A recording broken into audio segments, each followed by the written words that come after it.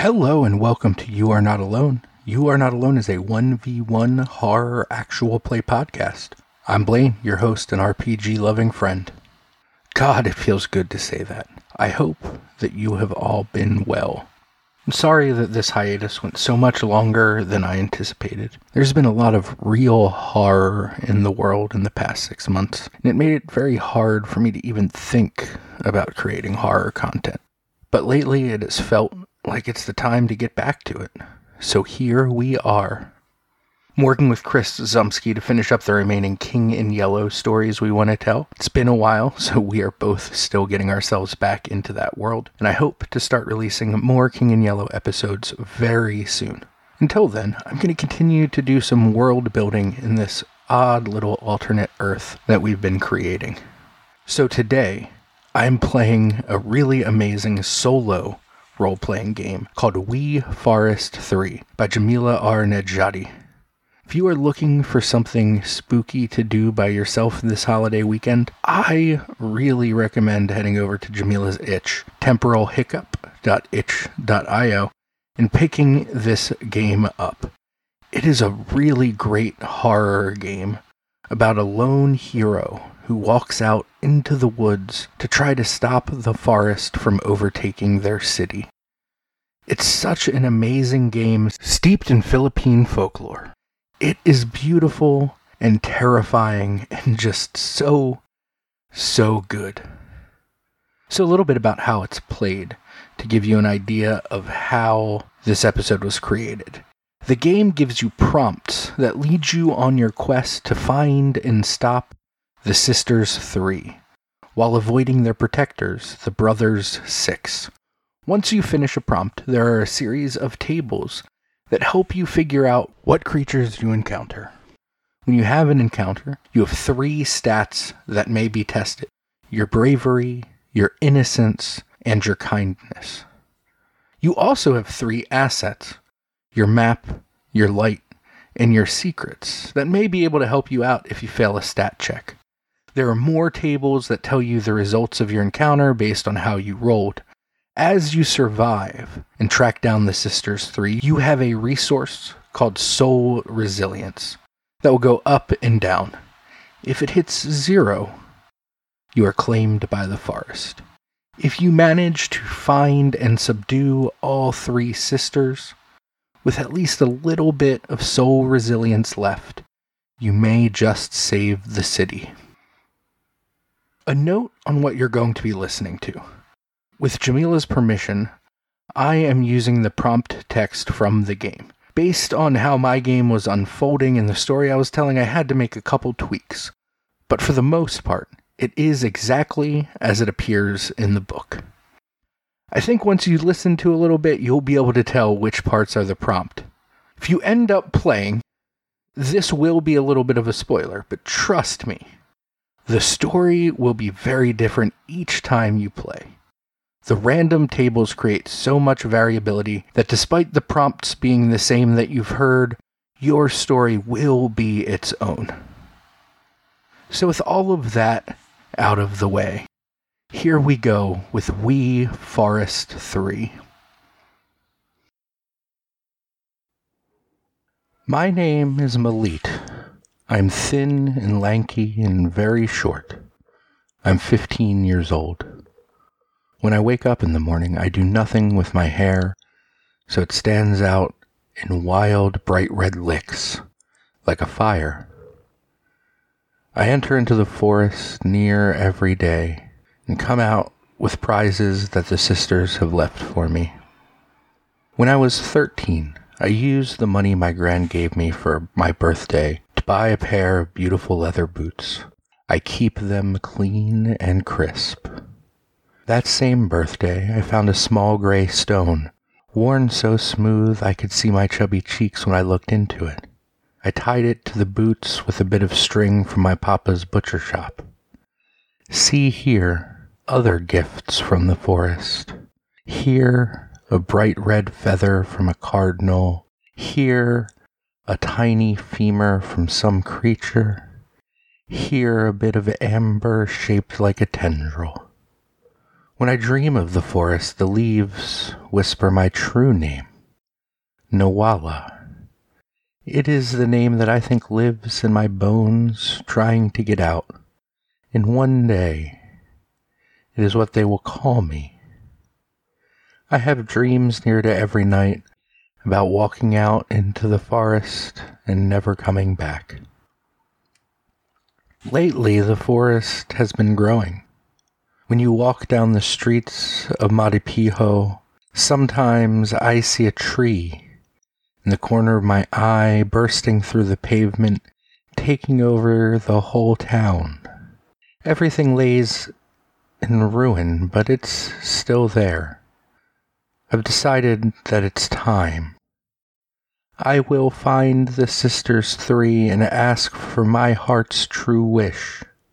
I will tell my parents I'm going to ask the woods to stop hurting the town. They don't see the trees like I do, but they know something is wrong. My parents will believe me. I don't know if I will see them again. It's time to go to the forest, and I am taking 3 things with me. My boots, which are full of the forest's secrets. A map of the woods I found, drawn in dark amber ink on the hide of a deer, and the old lantern my grandfather gave me. Hopefully this will be enough. As I leave the city, there are lights in the sky, purple and green, that suffuse the streets. A rain, somehow both cold and warm at the same time, falls and makes the cobblestones slick with puddles that reflect the colors of the sky. It is like the green tendrils are kissing the ground, and the purple tendrils are kissing back. The only place the rain does not seem to fall is the graveyard. The amber statues inside are all aghast and seem to be crying out for water, but none comes. Hopefully, they too will get what they need once I have found the Sisters 3. As I approach the forest, it is closed. The trees press so close together that no purchase can be made, no matter how slight the interloper, and I am slight. Sometimes the forest does this. It'll do it for days or weeks on end, and no one can visit the town. But I have dreamed of this moment for years, and I think I know where the forest will open itself to me. I pace the length of the forest wall that faces the town, but no matter where I look or how I search, I cannot find the entrance that I dreamed of. I must find a way in, but I know now not to trust the tree dreams I've had before. I think the sisters are testing me. In the depths of the wood, I hear a branch breaking. Not animal sound, but not human sound either. It is something other, something I don't know the category for. I know that I must use my lantern, even if it will telegraph my location. Hopefully it can shed light on the entrance I know is here somewhere. So I pull out my flint and steel and stoke a fire within the lantern's belly, adjusting the eye of the lantern to shed a little light. I swear, in the distance I see a shadow pass by, both man and beast at the same time. This must be one of the brothers 6. As quickly as it appears, it is gone, but I see the path, hidden just beyond a false tree, and I enter. The brothers 6 take on strange shapes, forcing the forest to assist in their hunt of you. You hear the first sister screech into the night, the sound of many wings crashing against the sky. It's time to run with the forest, run with its memories, run with the last of the city's heart beating against your ears, drumming, drumming, drumming the way. As I run with the forest ahead, there's a glimmer, a faint amber shimmering, a lost soul carrying a lantern. It couldn't be me, could it? Wandering the path. Maybe this lost wanderer can tell me where the first sister lives. Right now, it's my only hope. As I approach, though, a sound from the wood startles the soul. It screams. It's a staticky noise and vanishes. Then I see it. One of the brothers 6. Its form is flickering back and forth between bear and boy. This brother cannot be more than 8 years old. The look on its face is one of fear and pain. Amber liquid seeps from his eyes and nose. He looks like a snotty, crying thing. But then suddenly is a bear again with amber fangs and eyes. He approaches slowly, seemingly as scared of me as I am of he. He opens his mouth, and a mountainous rumble echoes out. The ghosts cannot be trusted. They are trapped and wish to trap others. He reaches out and touches the small, smooth pebble on my boot, and it glows for a moment. The secrets of the Weald are what will save you. Avoid the Brothers 6, yes, but avoid all who wish to take the secrets you hold dear. With that, he's gone, and I must continue. The first sister grows angry, impatient, desperate. You sense the forest begins to change in response as her screams fill the trees. They scream in chorus with her, splitting in two. Denizens of the forest struggle desperately to escape her wrath. Those too slow to react find themselves splitting into soul against body, mind against heart, past against the future. As the screams rip around me, a strong wind blows up, and I take a deep breath. I remember the smell of my grandfather's cologne, and let the memory ground me in the past. I think of how one day I will live in the forest and have a small garden and some chickens, and build a longing for the future. This allows me to stay in the present strongly enough to stay whole. That must have been the trap, though. I stood still too long, and I heard the sign of the Brothers 6 all around me. I close the eye of my lantern and run into the underbrush.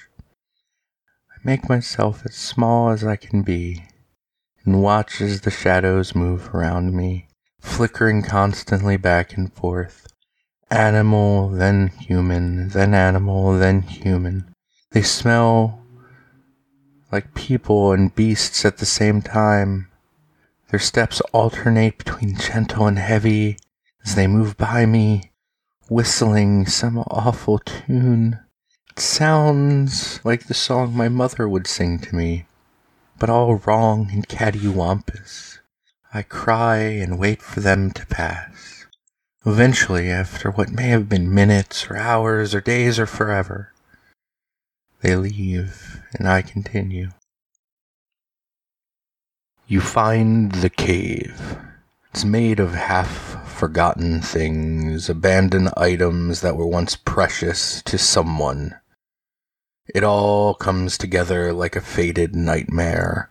Photographs decaying on the walls.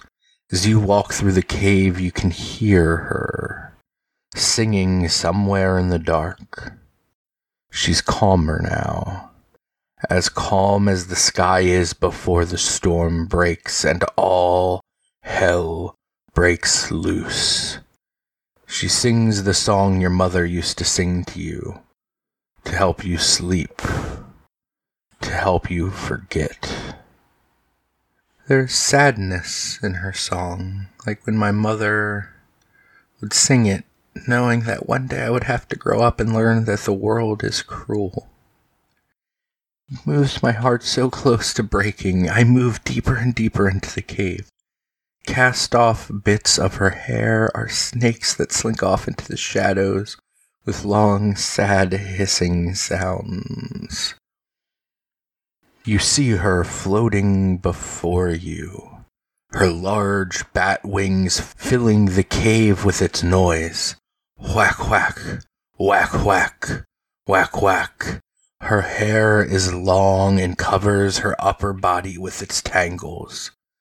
The lower half of her is missing, maybe hidden somewhere deeper in the cave.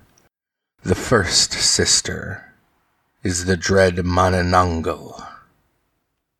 I know in that moment that what Manananggal needs most is love. I spread my arms and make to hug her. For a moment she is furious and looks as though she's ready to dump the whole of her storm upon me. But then her face softens. For a moment I can see that she is beautiful. She cries and I hug her. We both cry. I can taste the salt of her. Manananggal gently takes my hand and leads me deeper into the cave. The sound of her entrails dragging and flopping on the cave floor is like the sound of sandals on a wet street. She pulls herself along with the clawed hand not holding mine. She continues to sing. Her voice is so much softer now, so much like my mother's. Exactly like my mother's. Finally, we reach the twisted and broken remains of her lower half. She points, and I know what I must do. I reach into my pack and pull out some salt, and begin to sprinkle it over her legs, and there's a smell like burning, and Manananggal screams. It's an awful sound, but there's peace in it. Within moments she is ash, and within the ash is a small and colicked thing, weeping. I sit and take the babe on my lap and rock it. I sing my mother's song to it, and soon it settles and begins to sleep. You take a moment to gather your thoughts, collect yourself, take a few deep breaths, one and then another, one and then one more. You go through your things, your shaking hands reaching for the familiar. You come across one of 3 small glass bottles given to you. They each have inscriptions and prayers scratched into the glass by hands long gone from this world. Within the bottle, the fetus-like creature sleeps. The first sister looks so small now, so innocent. White bat-like wings unfurl and fold into itself, yawning as it pushes against the side of the glass bottle. What happens to the first sister? The small creature is dreaming, and what sweet sounds it makes. The colic is fully past, and it purrs and coos, as it dreams of finally being free from the forest. It may only be a dream, but it is enough. When I leave the cave, I can tell the forest is lighter. As you move through the forest, you hear the sound of wood whispering against wood. Soft voices repeating ancient prayers in Latin drift through the trees. A procession.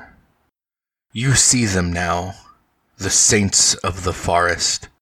Their bodies are made of wood, their sharp noses and pale skins married by rot and trails of rain from long ago.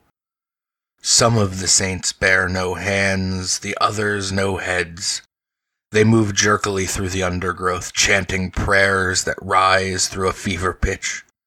Who knows what they'll do when they find you? The saints have very strange ideas about what saves a soul like yours. I know that I have something for just this moment, something that the forest gave me.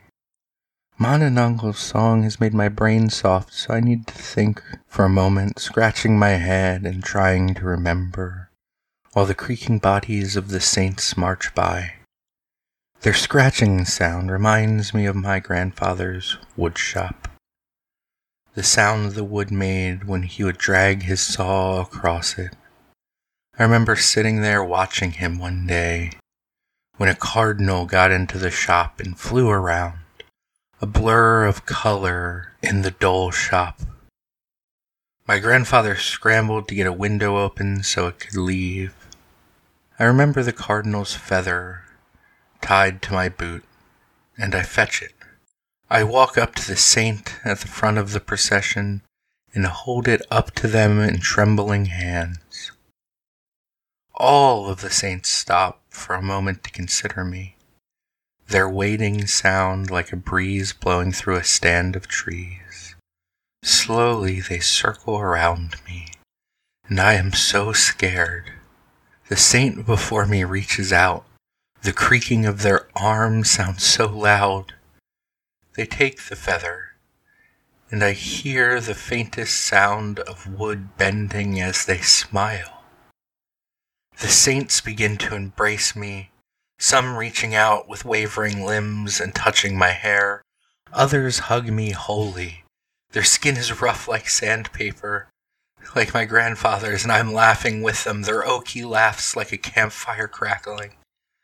Eventually they begin to burn, but it isn't a bad burning. It is a happy fire. They turn to ash and are taken back by the forest. Their long march is finally over. Last, there's just the leader, holding my feather and laughing that rich wooden laugh. Its eyes glow like will-o-wisps and it leans down, kisses my forehead like my grandfather used to. As its woody lips leave small splinters in my skin, it too turns to ash and I am covered with a fine coat of cinders. The cinders, they do not burn. They feel like a warm hug. And I am ready to continue. Lights float ahead of you, urging you onward. The San Telmo, lost souls hiding in the forest, guides you through the dark trees. The sound of the market pricks your ears as vendors shout out prices and insults. Sure enough, you come across it. The forest market. The smell of fresh fish and vegetables greets you. Duende, Dewata, Tikbalang, all manner of creature are here offering their goods. Which one calls out to you? I wind my way through the market stalls. I see the little muffins my uncle would make at his bakery. I love them the most because they were so tiny I could fit the whole thing in my mouth. My cheeks would puff up and my uncle would call me Little Squirrel. There's a small woman with a long white beard and a long red hat. She is selling items from my bedroom. There's the small figurine carved out of curling tree bark I made when my papa let me keep the pocket knife I found in the woods. There's the wash bucket that normally sits in the corner. I know it is the same one, because there's a nick in the lip at the exact same place. Even my patched and piecemeal blankets are folded neatly in the stall. When I ask the little woman, even shorter than me, how she got them, she tells me, "I know your heart's wish, child. I know you won't need them no more." I am frightened, but I know that she's not wrong, so I leave it be. Finally, I come to a stall run by a tall horse walking on its hind legs. It towers over me and stares down with friendly eyes, maybe too friendly. Laid out on the counter in their stall, there are little cages made of living bramble. The thorny ropes move, winding around themselves, creating different patterns in their nesting each time you look at them. In the center of each is a small spark of flame that doesn't seem to burn the thorns around it. Each cage is different. The thorns on some are stout, short things. Others are long and elegant like eyelashes. Some are pure, translucent amber, and others are deep red oak. As I let my eyes wander over them, feeling a calm come over me, the tall horse tells me, "Each is the heart of a wood saint, freely given to give you courage in the darkest of moments."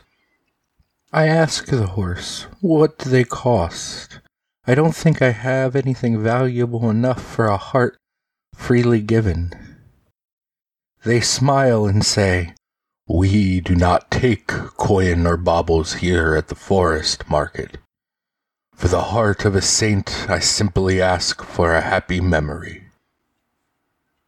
As I walk along the path leading away from the market, holding the warm bramble cage in my hand, feeling its bravery spread through me like a warm bath after a cold day, I think back to that day the cardinal flew into my grandfather's woodshop.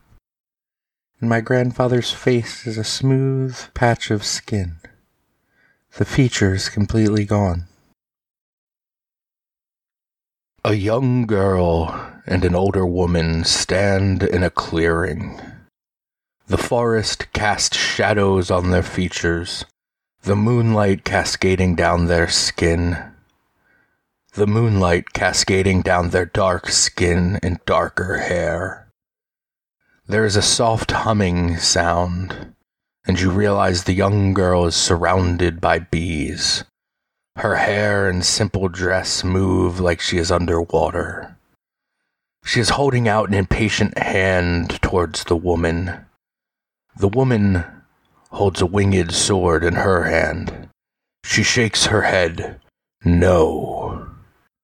They both turn to look at you. The woman points the sword at you. What do they demand?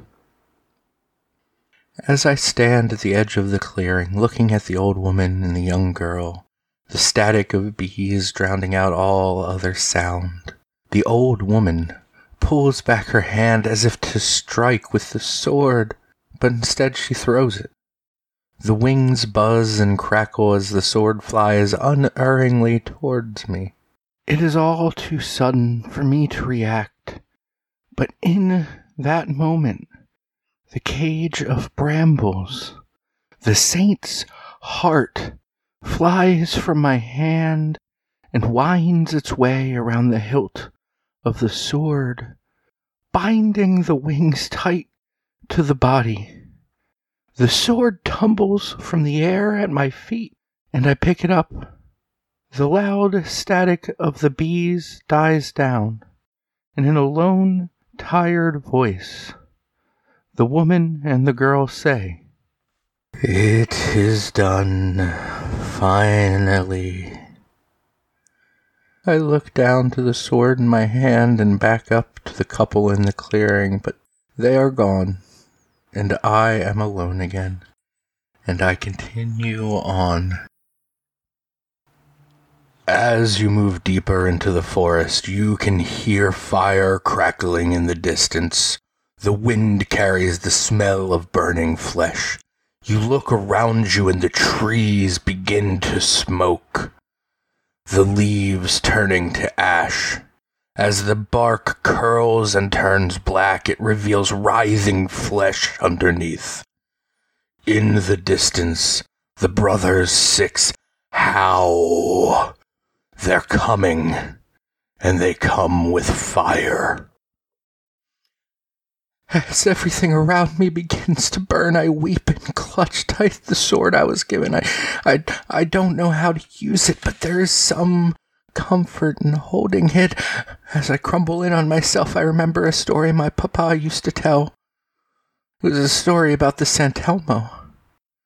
How most of them led visitors of the forest astray, But how sometimes when the soul is pure, it creates a protector, one who saves those in need. Between my sobs, I cry out in hope that perhaps pure Sant'Elmo will come to me. I pray and pray, but there is no answer, only the crackle of the flame, its awful laughter. I look up and I see one of the brothers 6. This one was a woman, but is now an elk. Her form flickers back and forth between a red-haired woman with dead eyes staring blankly into the woods, and that of a tall and noble elk with amber antlers and human eyes.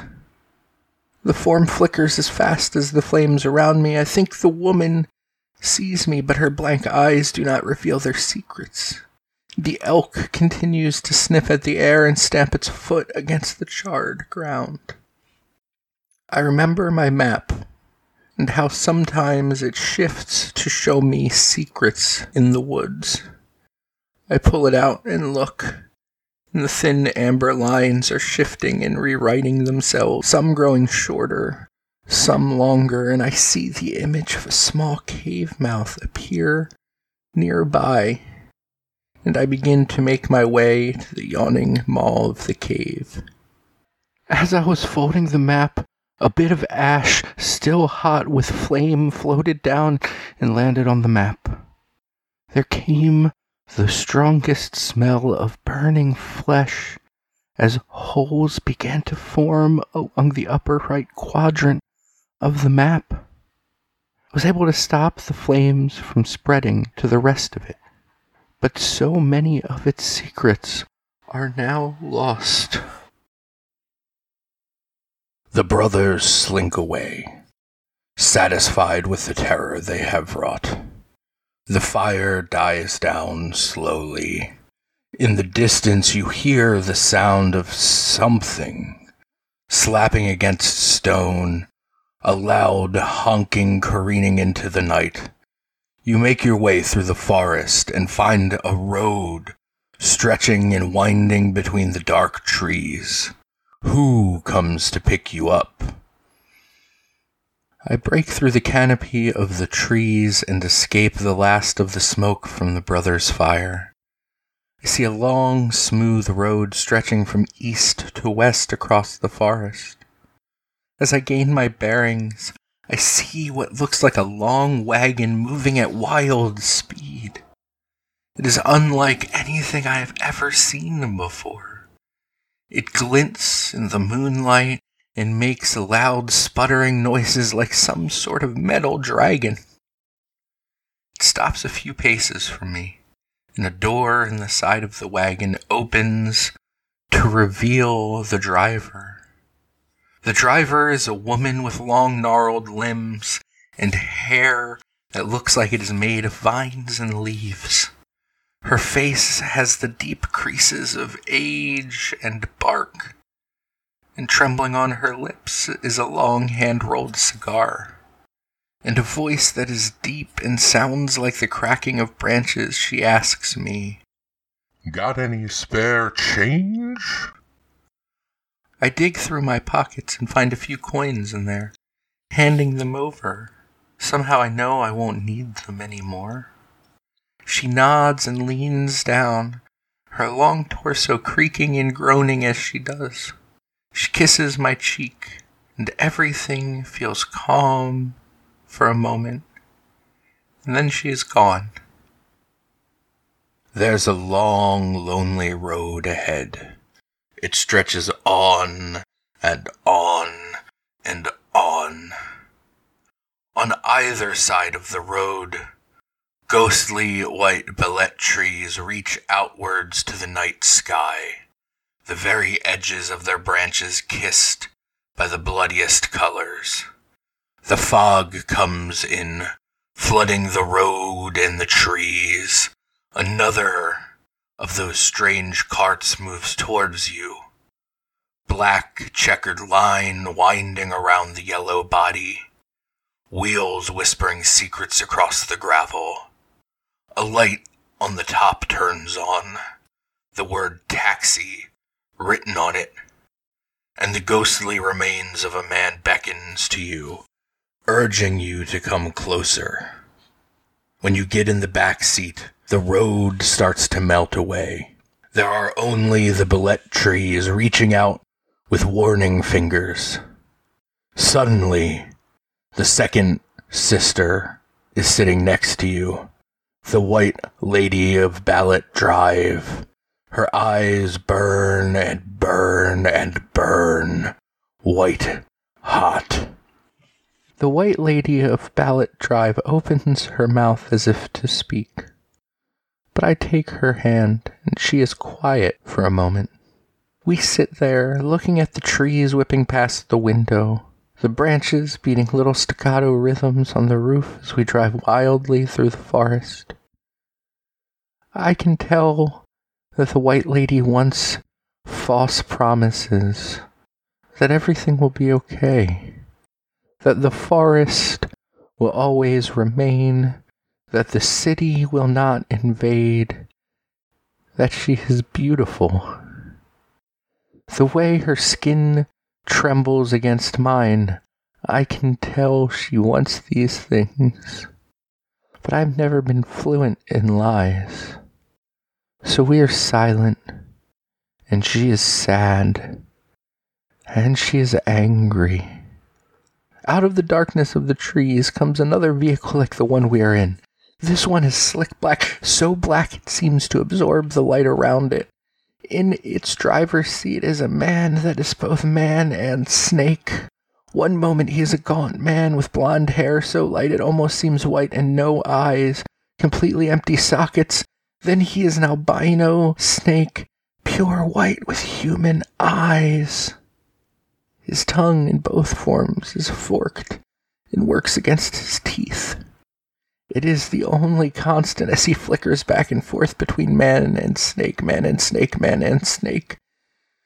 I try to think quickly. My head is swirling as I look into the not eyes, then the human ones of the brother driving the car. They're making me sleepy. So sleepy. I just want to be in my own bed and sleep. I know the sister beside me wants lies, but I don't know lies. I do, though, know secrets. And I lean over and sleepily whisper them in her ears. First, I tell her about the trees I see in the town that no one else sees. The spectral ones that burst through the pavement. I tell her that the town will probably take over the forest, but only for a time. The forest will come back. I tell her about the time my papa was drunk and told me that during the war he cheated on my mother. About the gun my uncle keeps with its shiny silver smile, wrapped in oilcloth under his side of the bed. Each secret I tell turns into a snake as soon as it leaves my mouth and slithers up the sister's skin and into her ears. I tell her she will meet someone that finds her beautiful. This all seems to please her at least a little bit. With shaky legs, you climb out of the taxicab. The door slams shut behind you. Loud. Too loud. And it echoes through the forest. The ballot trees uproot themselves and slowly walk away, fading into the forest. The taxi drives off, leaving you behind. You look down, and in your hands is the second glass bottle. The inscription on this one is a prayer asking for God and all his saints and angels to light the path home. Inside, the second sister breathes against the glass, creating fog and ice crystals within. She looks at you with heavy-lidded eyes, the fire almost gone. Almost.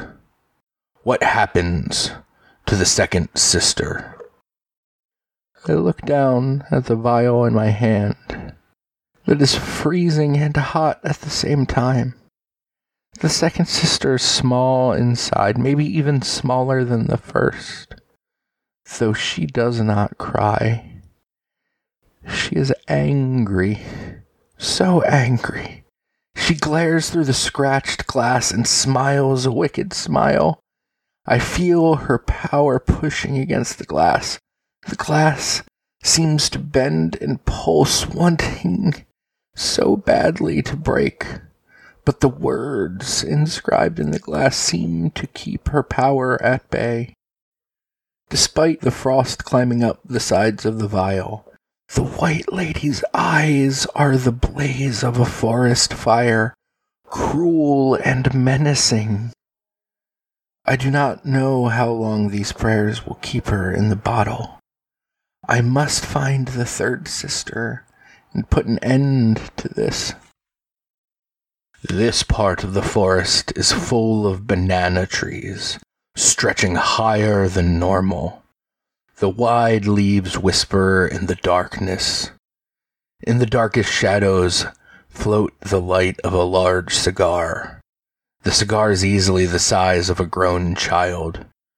A creature of long hair and longer limbs slowly steps into the soft light, standing taller than any of the trees. Gripping the cigar between their teeth, they reach out and break off a banana, offering it to you.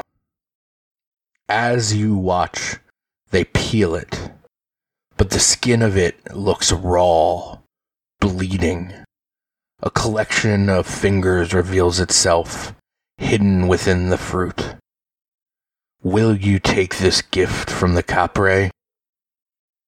This Capre is a test from the third sister. I know it. The grotesque thing it is showing me is false.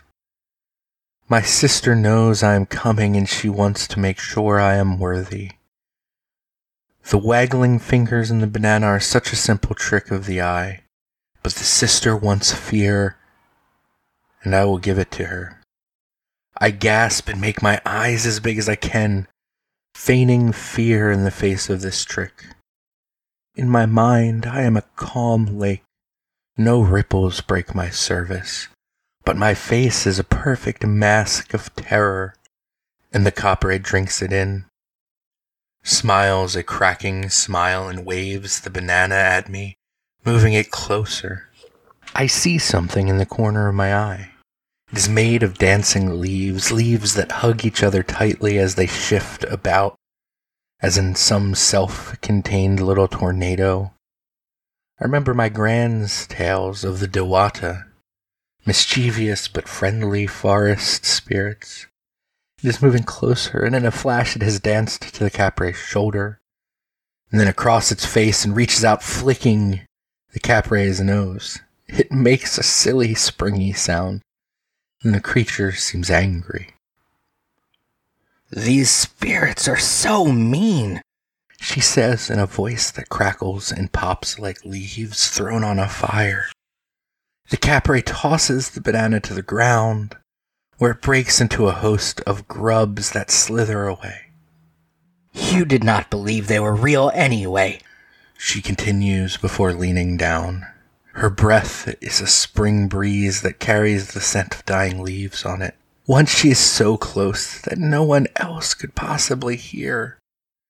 She whispers secrets into my ear. Things that I need to know to meet the third sister. Things I should know about myself. They fill me up with such hope and such dread. I know it is time to find my final sister. You press on. The air is humid. Sweat runs down your face. Your feet become heavier and drag. You look down and puddles are forming at your feet. Thunder tears through the sky above, and a sudden downpour of rain freezes your bones. The water rises. You take one last gulp of air. The water rushes around you, and now, in the distance, a glimmering palace. The Sirena, the mermaids are waiting. What do they ask of you? The Sirena surround me and take deep gulps of water and blow bubbles out towards me, creating a bubble around me full of fresh air. They take my stagecoach of breath and lead me to the palace. There's a feast set out on a long table made of coral. The queen of the Sirena sits at the head of the table. He is so beautiful, the type of beautiful that everyone sees. It isn't necessarily his face, which is pleasing enough admittedly, but it is the very nature of his character that is beautiful. I know that when I am older, I hope for that type of beauty. It is a vain hope, but I want it more than I realized. As we eat and make small talk, more Sirena come in and sit with us.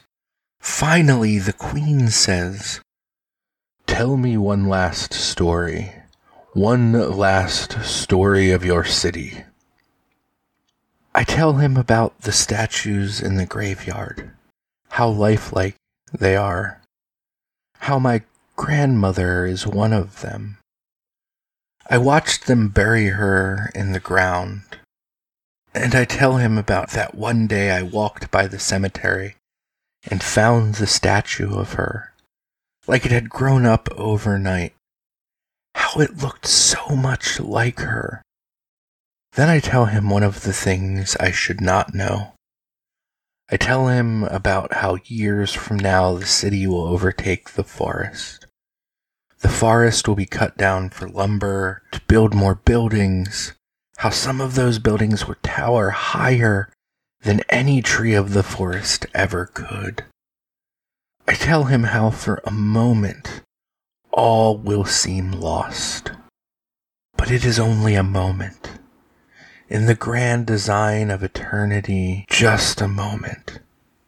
I tell him that when I see that grand city in my dreams, swollen and laboring for every breath, I also see the trees bursting forth, and how I see a forest full of amber statues decorating it.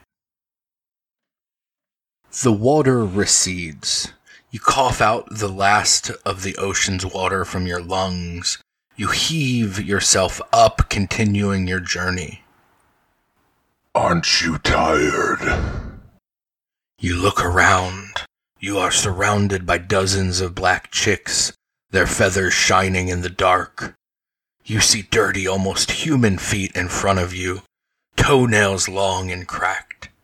They bend down, balancing themselves on the balls of their feet. They have a wide mouth and many sharp teeth. They smell of blood. The Aswang picks up a black chick and offers it to you. For you, my love. I know this story too. My papa told me once that he met an Aswang in the woods when he was a child, and at first had the appearance of my mother.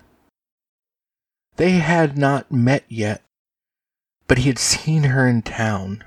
When he got close, the creature began to change. He watched as my mother's proportions grew and changed. Her skin seemed to rip apart and fall to the ground like leaves. Finally, it was a tall and shadowed thing, dripping with blood. Its fangs were long and sharp, a mouth full of too many snake teeth. He ran and could not sleep for months. The first time my mother talked to him, he screamed and ran away. I did not sleep much after he told me that story either. The Aswang sees my hesitation. Is this the same one my father met? With a quickness that seemed impossible, it grabs me and starts to pull me closer. the charming smile turning to too many teeth and a growl issuing forth from its widening mouth. I shut my eyes so tight and start to pray the prayer that Father Almonte taught me. Our Father, who art in heaven, hallowed be thy name. As I pray, I feel my body changing. I'm too scared to open my eyes and look. Thy kingdom come, thy will be done, on earth as it is in heaven. It feels a bit like puberty, but even more wrong.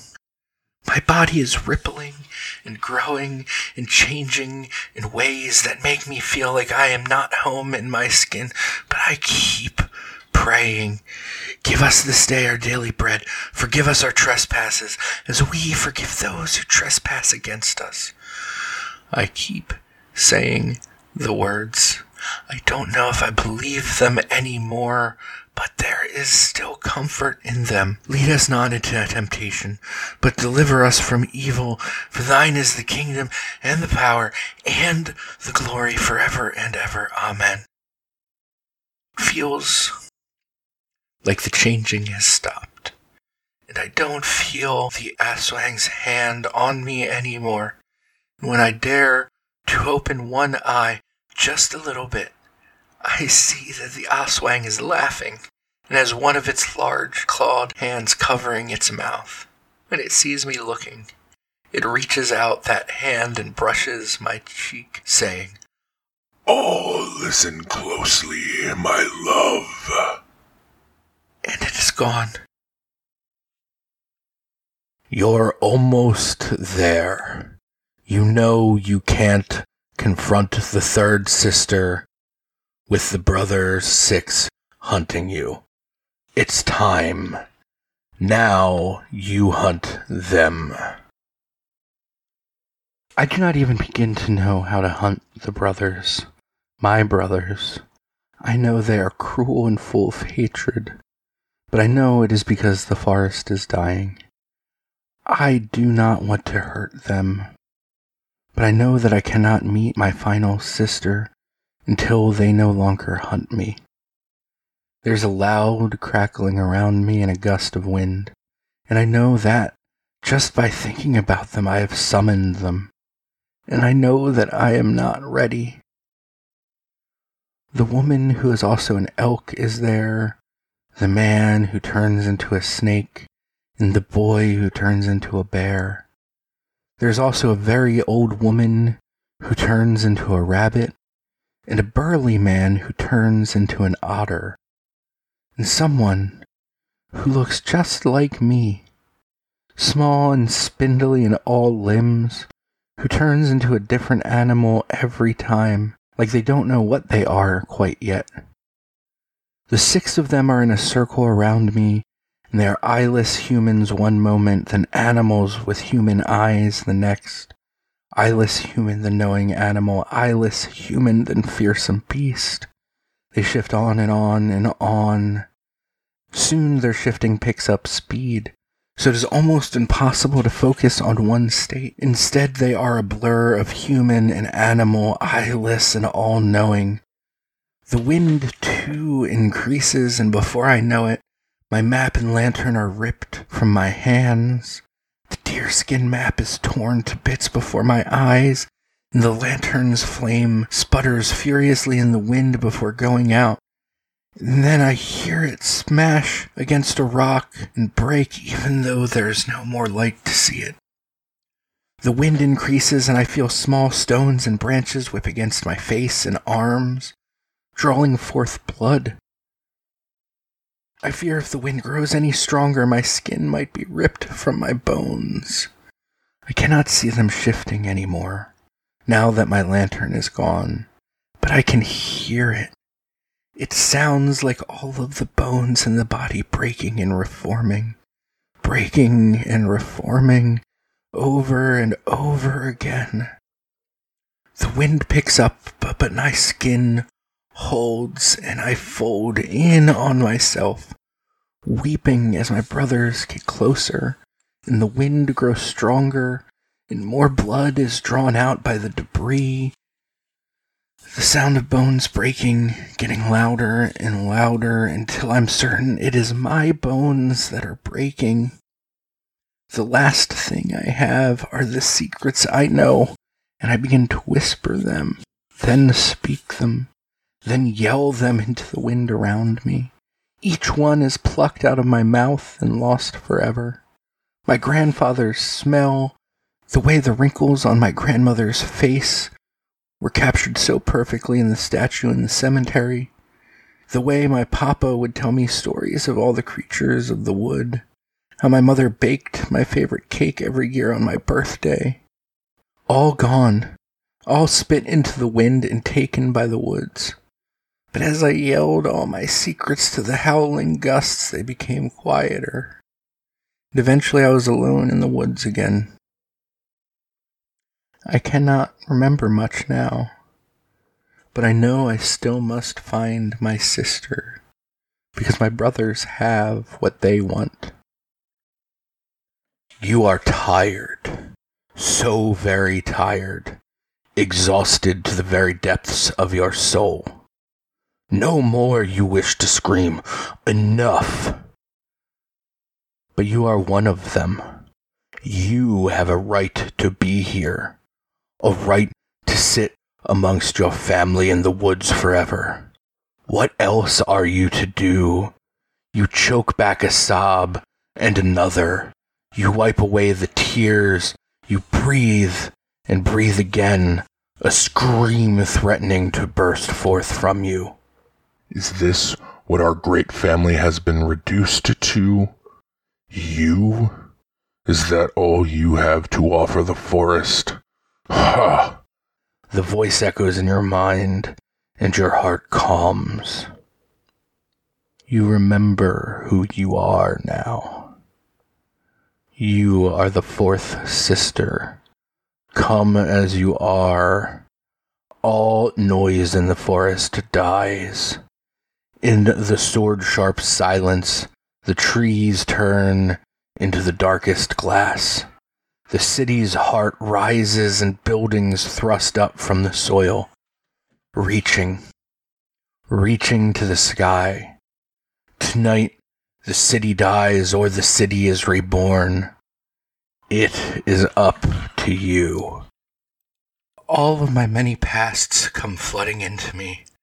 I see every time I was born, feel myself enter the world anew, over and over.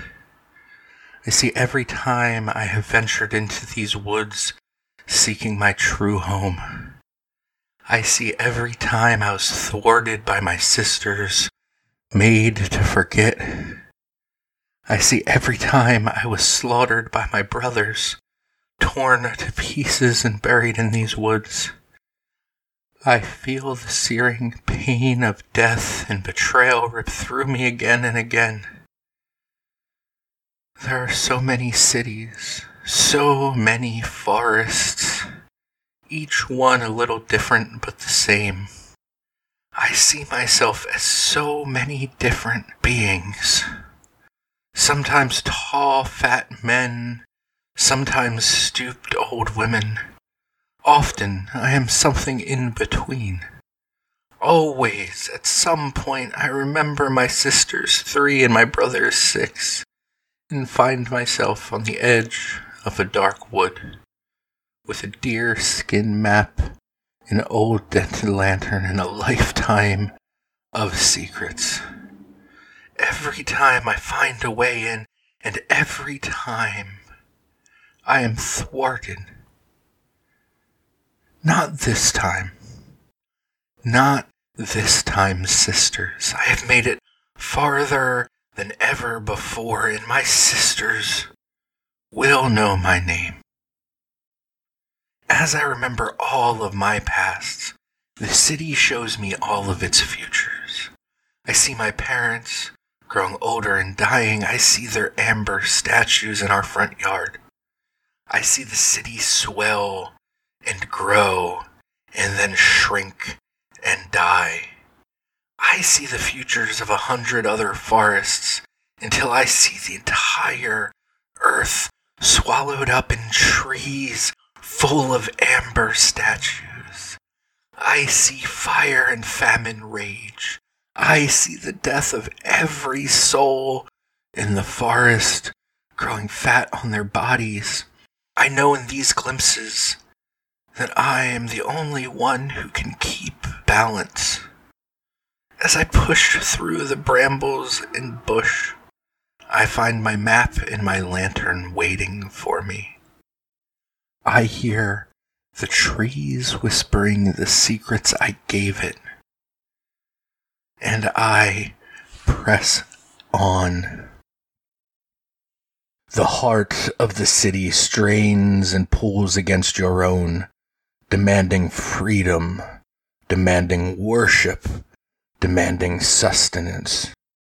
You break away from the entanglements of desire, pushing past the dark glass and kaleidoscope dreams of the city and all who live in it.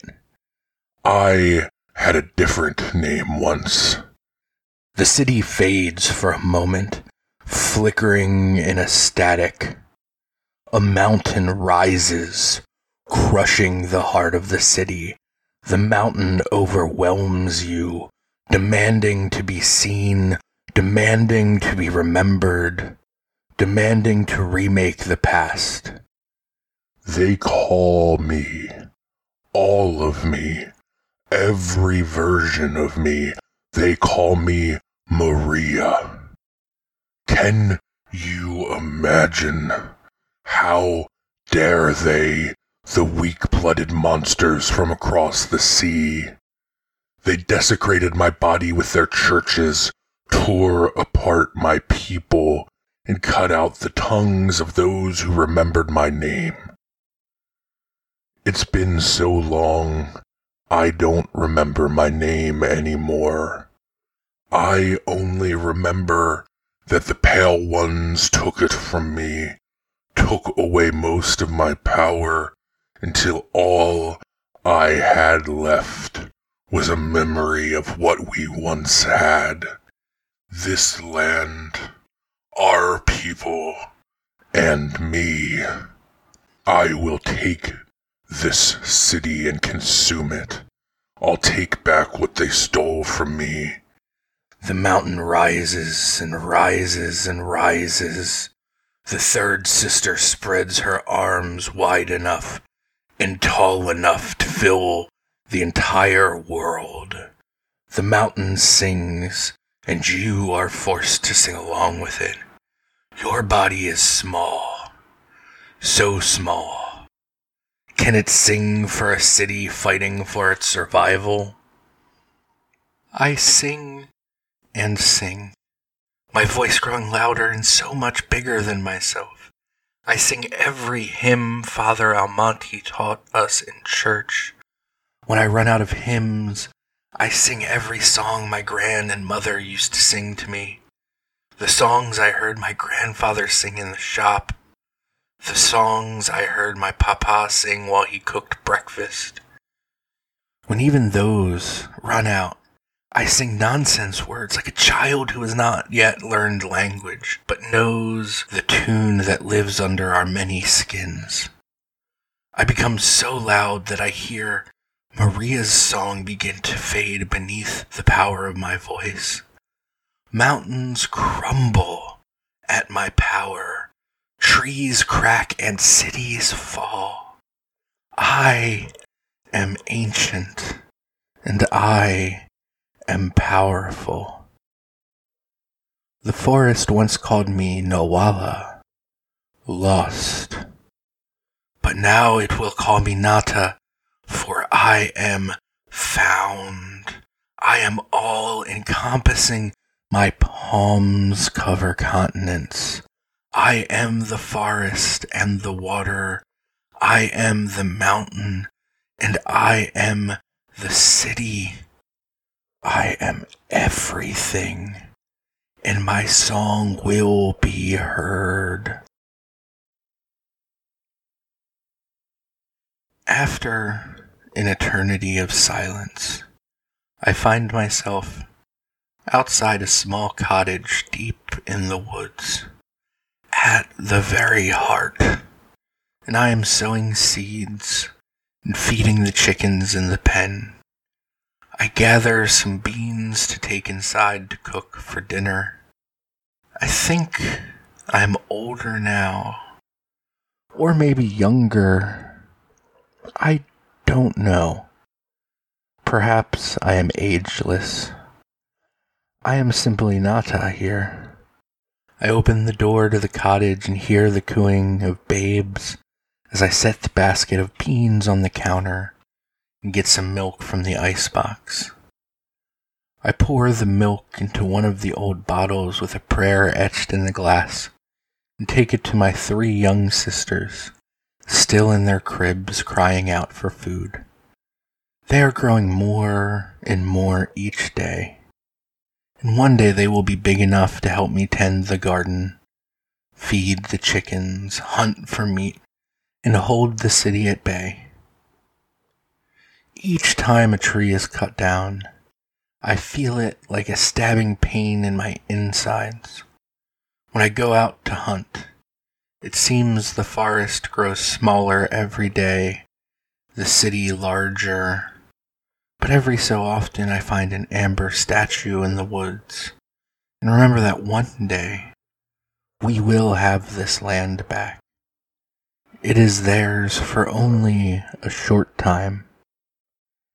It will be ours forever. Thank you to Jamila R. Nejati for such a beautiful game and for allowing me to use the prompt text in this podcast. And thank you to you for listening. If you want to play We Forest 3 this Halloween weekend or any night, head on over to temporalhiccup.itch.io and pick a copy up today. If you have questions, comments, want to be a guest on the show, recommend a game, or just want to say hi, I would love to hear from you. You can find me on Twitter @notalone_har or email me at youarenotalonepod@gmail.com. Our theme song is Everybody Knows My Name by Harley Poe. Thank you to Joe Whiteford for letting me use it. Join us again on Friday, November 13th for our next episode. Until then, remember that you are strong, you are beautiful, and you are not alone.